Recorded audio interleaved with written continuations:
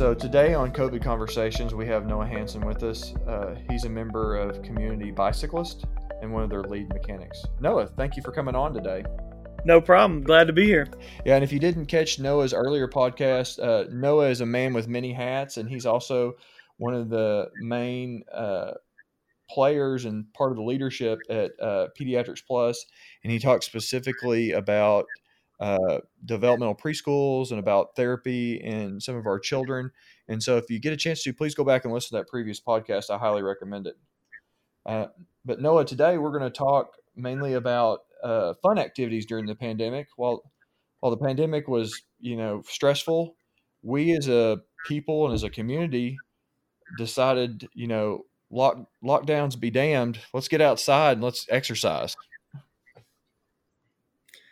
Yeah, it was a crazy experience at a bike shop at the Community Bicyclist, where I started working when I was in college, and I've worked there as a mechanic for 13 years now. And we always see an uptick as spring approaches, just of interest and people getting out.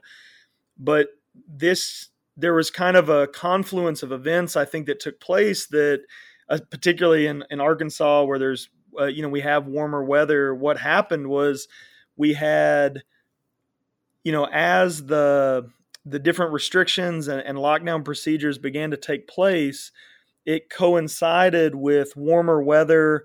And I think people began to worry about the idea of being kind of stuck in their home. And so outdoor activities became an option.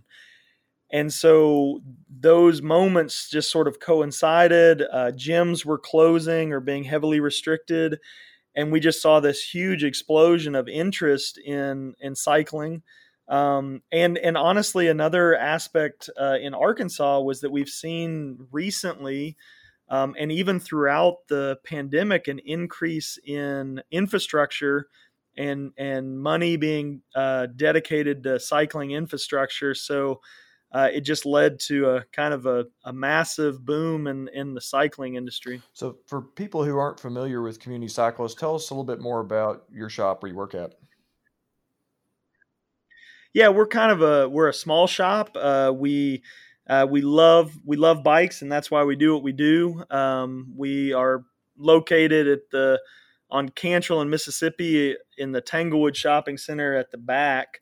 And like I said, we're small, and we usually, compared to some of the larger shops in Central Arkansas, we have a pretty dedicated customer base, and we typically don't get too overwhelmed with demand, whether that be repairs and service or purchasing different accessories or bicycles.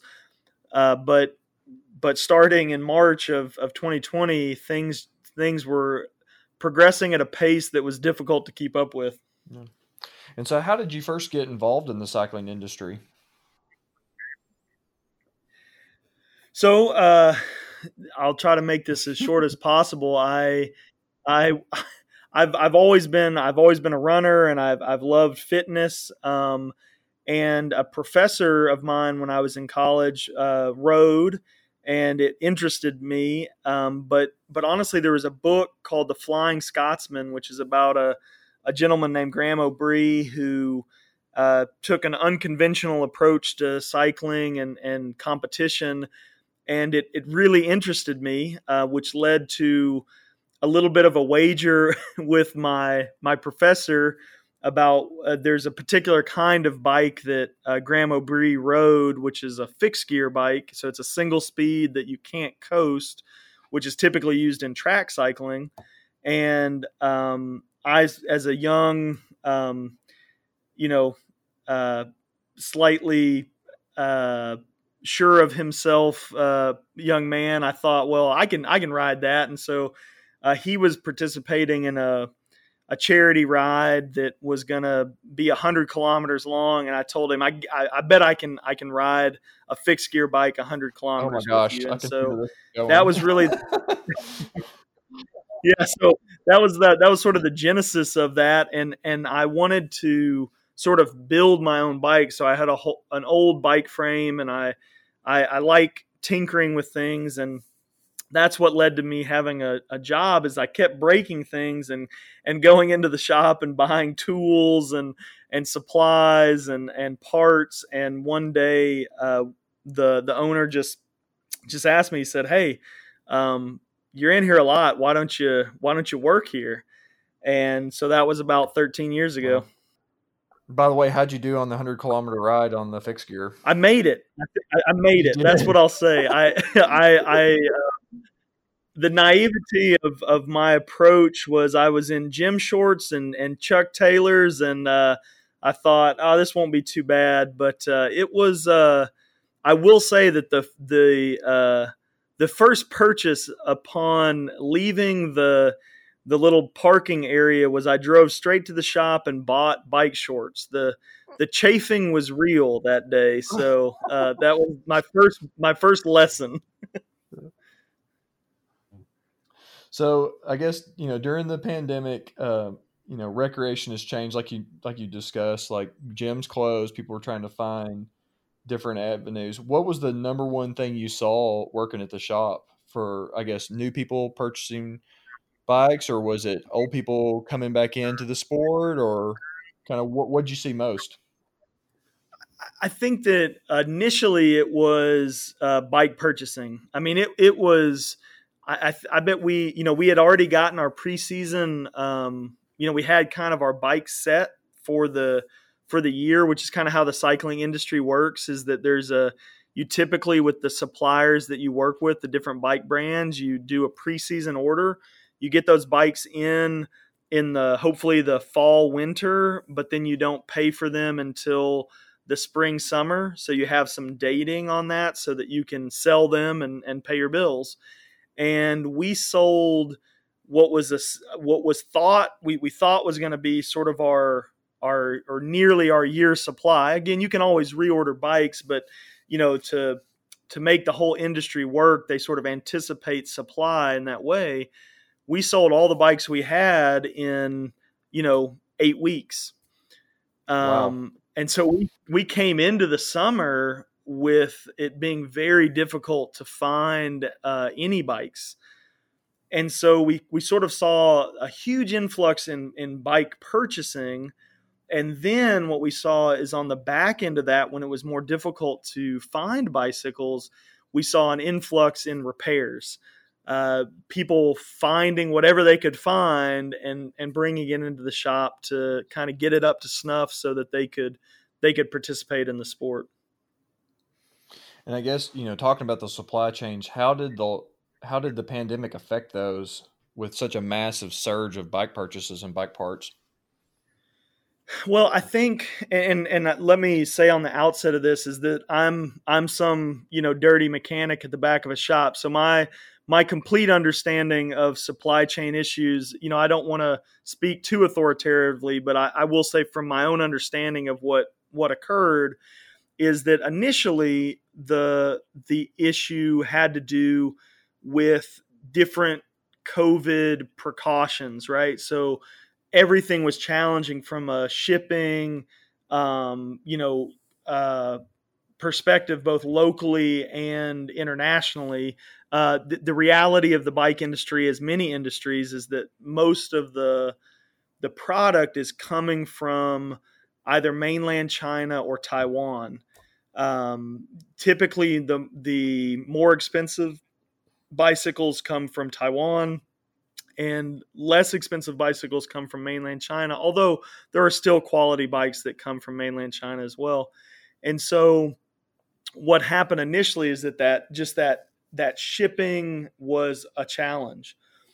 But behind that, what became the challenge were continued lockdowns and issues that prevented um, the the factories in those locations from operating at a full capacity, which then creates just issues from the commerce is never meant to stop. And so you have this constant churn.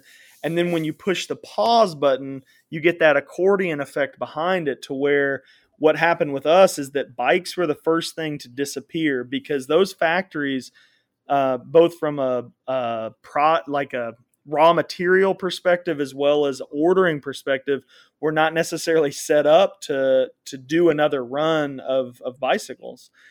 And doubly so with the different issues involved with COVID. And so that created the first issue. But then we bought up all of the products. So all of your staples of cassettes and pedals and saddles and different gear material, everything was gone. And then there was kind of that waiting game, because the manufacturing was not catching up to what was being purchased. The other thing that I have heard, and again, I don't want to speak too authoritatively about this, but what I have heard was a problem were actual shipping containers.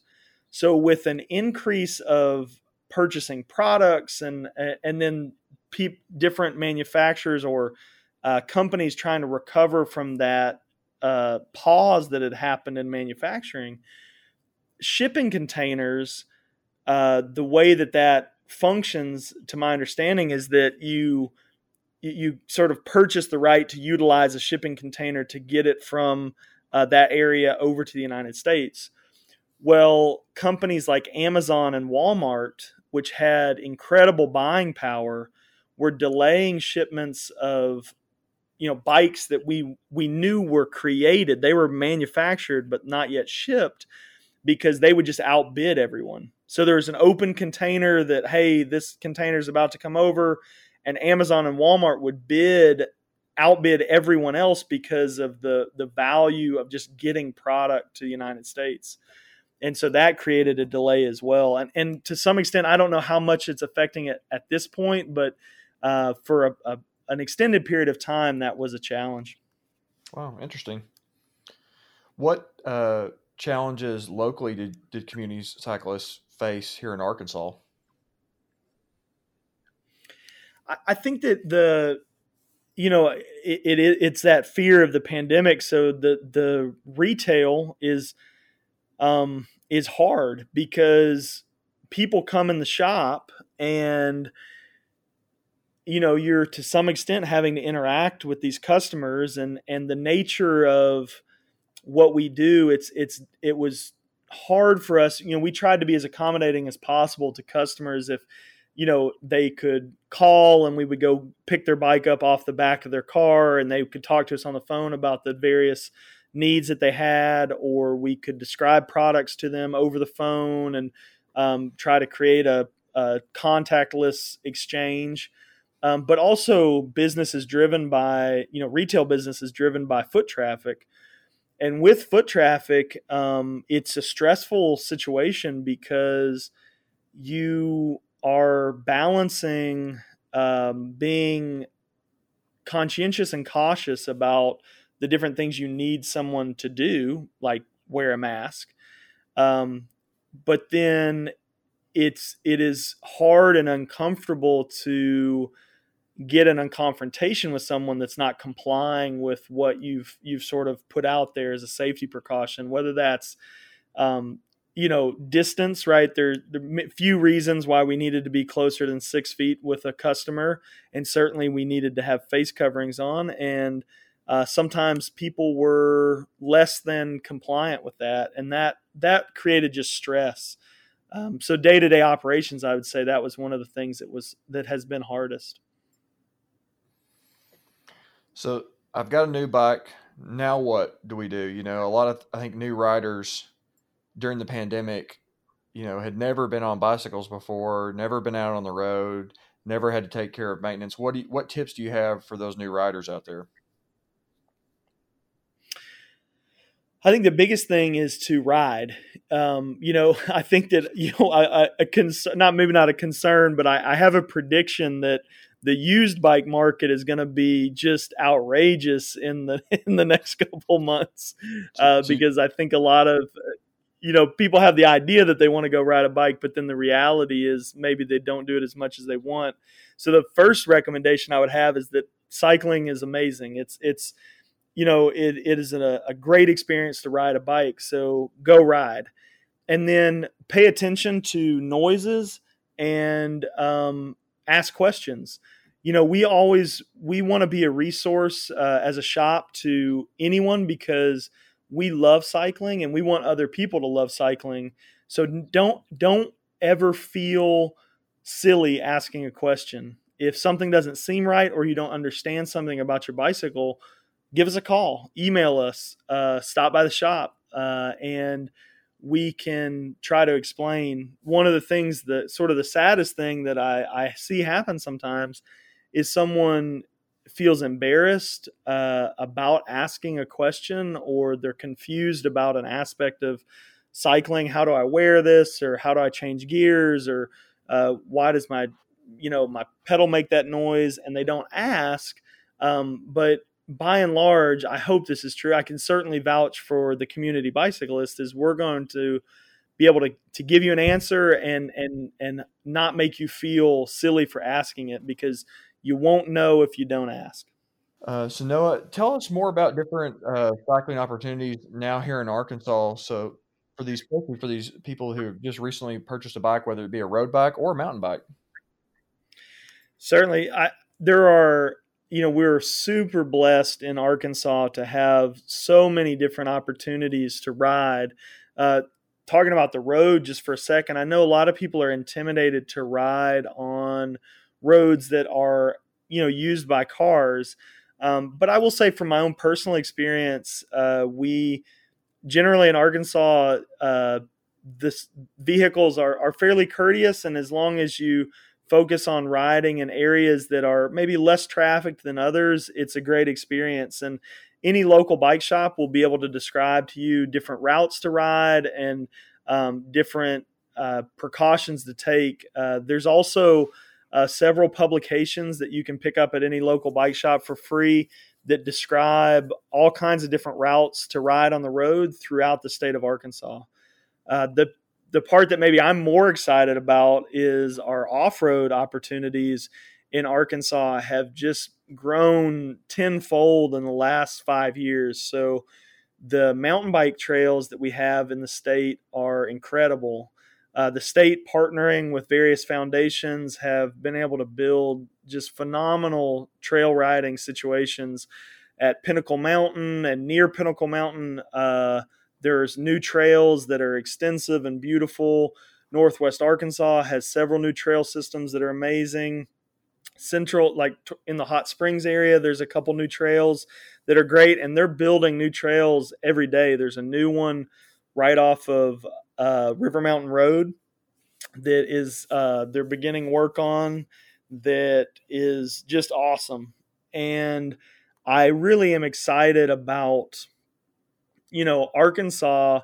This seems silly to say, but it's true that it has become kind of a mecca for off-road riding, which is awesome for the state. And the beauty that we have in the state is incredible. And the other great thing is, especially considering a pandemic, is that it is one of the safer activities that you can engage in.